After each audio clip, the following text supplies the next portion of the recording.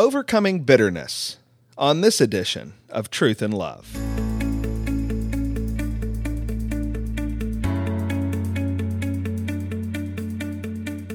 I'm Heath Lambert, and you're listening to Truth and Love, a podcast of the Association of Certified Biblical Counselors, where we seek to provide biblical solutions for the problems that people face. Today we're talking about bitterness, and I think what bitterness is the long-term anger that accrues in your life when you refuse to forgive someone who has sinned against you. We have talked about forgiveness a lot on the Truth and Love podcast because it is an element that is so central to the Christian life. We are, as Christians, if there's anything that's true about us, it is fundamentally that we are forgiven people. And the Bible teaches us that we are to, out of our own forgiveness, overflow with forgiveness to others. So it's at the core of who we are, but we also need to be honest that this forgiveness can be controversial because we can be sinned against in ways that are dramatic and painful. Really, the saddest people I've ever known in my life are the people who have been sinned against. We can experience the pain and the pressure of a fallen world in a number of ways, but there are a few things that are as painful as the kind of back-breaking heartache that comes into your life when someone you know, someone you care about, sins against you maliciously. And there are people listening to this who have been carrying around pain and heartache for decades because of bad things that have happened to them. I have known people who are seething with rage decades later about something bad that happened to them. And when you talk about forgiveness to them, it seems like it's impossible. It seems like you're asking them to leap over the moon.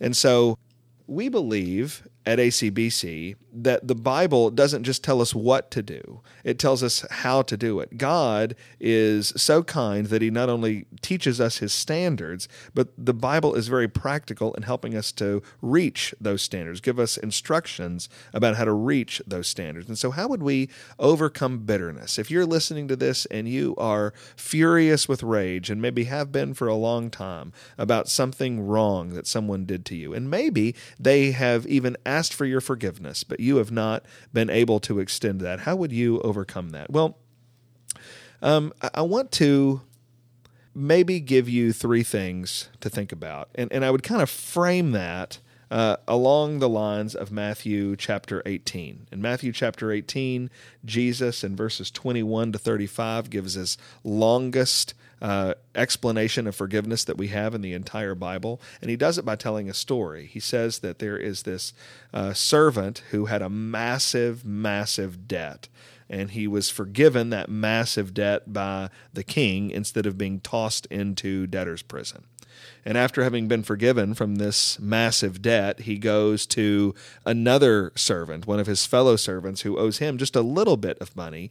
And when the other servant, who owes just a little bit of money, asks the now forgiven servant to please extend him mercy, the first servant, who is forgiven so much, refuses and begins to choke him and demand that he pays what he owes. And when the king, who had forgiven the first servant, found out about that, he called him back and he said, "How could you not have mercy on your fellow servant after I forgave you?" And he commands that he be thrown into prison until he should pay the last penalty. And Jesus ends that account by saying, "So also will my heavenly Father do to you if you do not forgive your brother from your heart." And so what Jesus makes clear there in that last verse is that he's giving us an analogy. And the analogy is that all of us are guilty of sin. Just as that servant owed a massive debt, every single one of us are guilty of a massive sin that we can never pay for. We can never earn forgiveness for it. But our King, the God of heaven and earth, through his Son Jesus Christ, has extended forgiveness to us as a unilateral act of mercy and of grace. And so the command is that as we exist in a cosmos full of forgiving grace for our own sin, we need to be able to extend forgiving grace to those who have sinned against us. With that parable and analogy setting the stage, if you are stuck in a pattern of bitterness, I think the first thing we need to do is think about our sin. If someone has asked us to forgive them, even for a heinous sin that they committed against us, we need to forgive and we need to release bitterness. And one of the ways that we'll do that is by thinking about our own sin. The problem with the unforgiving servant in the parable in Matthew 18 is that he was obsessing over the debt that he was owed and not over the debt he had been forgiven. When I talk about this passage, I always say that if you show me someone who is clinging on to bitterness and refusing to forgive, I will show you somebody who is not thinking about all that they have been forgiven, but is only thinking about what has happened to them. The call to let go of bitterness and to forgive is the call to be humble and to reflect upon your own sin, knowing that you will never, ever have to forgive someone more than you have been forgiven by God Himself.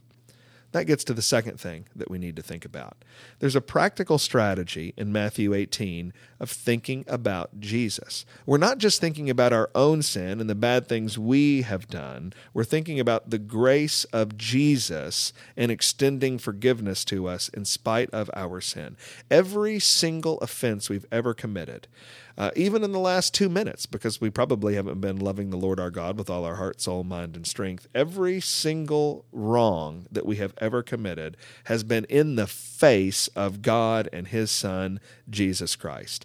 And God is rightly angry with us over that sin, but He overcomes His anger with grace, with mercy, and He extends that to us in Jesus.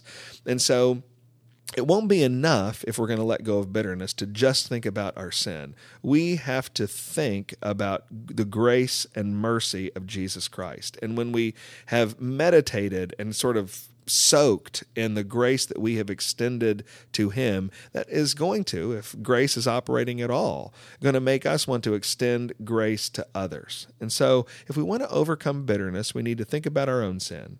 We need to think about the grace of Jesus in covering our sin. A third thing we can do is in 2 Corinthians 10:5, Christians are commanded to take every thought captive to obey Christ. That is to say, we're not supposed to just let wild, sinful thoughts roam through our minds, but we can take our thoughts captive to obey Christ. And one of the things that we can do to take our thoughts captive is to begin to really force ourselves to think good things about the person who has wronged us. Now, let me say two things about this. First of all, it is very rarely the case that the person who has sinned against us is defined only and exclusively by the bad things they've done.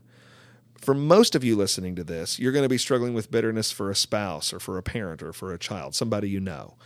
And if you are like most people in the world, the things that have troubled you about this person who sinned against you are not the only things about them. There are good things about them. Maybe they're a great dad or a great husband or a great wife or a great employee. And you need to begin to think about those things. You need to take those thoughts captive. I will encourage people to make a list of 5 or 6 or 8 or 4 or whatever awesome things about the person they are bitter towards and begin to think about those things. Maybe you are in a rare situation where you don't know anything about the person who's wronged you, but that they have sinned against you in this awful way. And in that case, the good thing that we can think about them is probably something like knowing that they are made in the image of God, knowing that they have sinned against God, and knowing that they need the grace of Jesus in the same way that you did. And so you could begin to pray for that person, that they would come to know the grace of Jesus. This is nothing more or less than the words of Jesus Christ himself, where he tells us that we are to love our enemies and pray for those who persecute us. And as we begin to pray for those who have wronged us, we will begin, by God's grace, to experience a softening in our heart towards that person. A second thing I want to say about this idea of thinking about good things about the person. I don't want to be confusing when I say you need to force yourself. This is not something that we do on our own steam. We live the Christian life by the grace of Jesus. And so as we pray, we want to ask the Lord, Lord, would you forgive me for clinging to bitterness with this person? And would you give me your grace to think good things about this person and to be able to extend forgiveness if indeed they have sought it? There's a lot that we could say about this. This is one of the most complicated problems that people can experience. But I just want to encourage folks that are struggling with this. Think about your sin.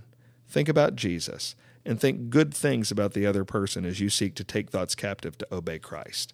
The last thing I would say about this is that this takes time. Very few people have a switch that they can flip where they are bitter and angry and upset one moment, and then the next moment, by an act of the will, they have let it go. I've actually known some people who can do that, but not very many. For most of us, this is going to take some time. And you need to be understanding that the journey is a blessing. I want to encourage people that if you are committed to leaving your bitterness and moving towards forgiveness, then that is a good start. So find somebody to walk with you down that journey towards forgiveness as you walk away from bitterness. Find somebody to pray with you. Find somebody that would be willing to meet with you and maybe mediate reconciliation between the person who sinned against you, if that is a wise and a good choice. And know that ultimately, at the end of the day, Jesus Christ, by his grace, will conquer all of your bitterness one way or the other. You're listening to Truth and Love, a podcast of ACBC. If you'd like more information about our ministry, you can visit us at www.biblicalcounseling.com.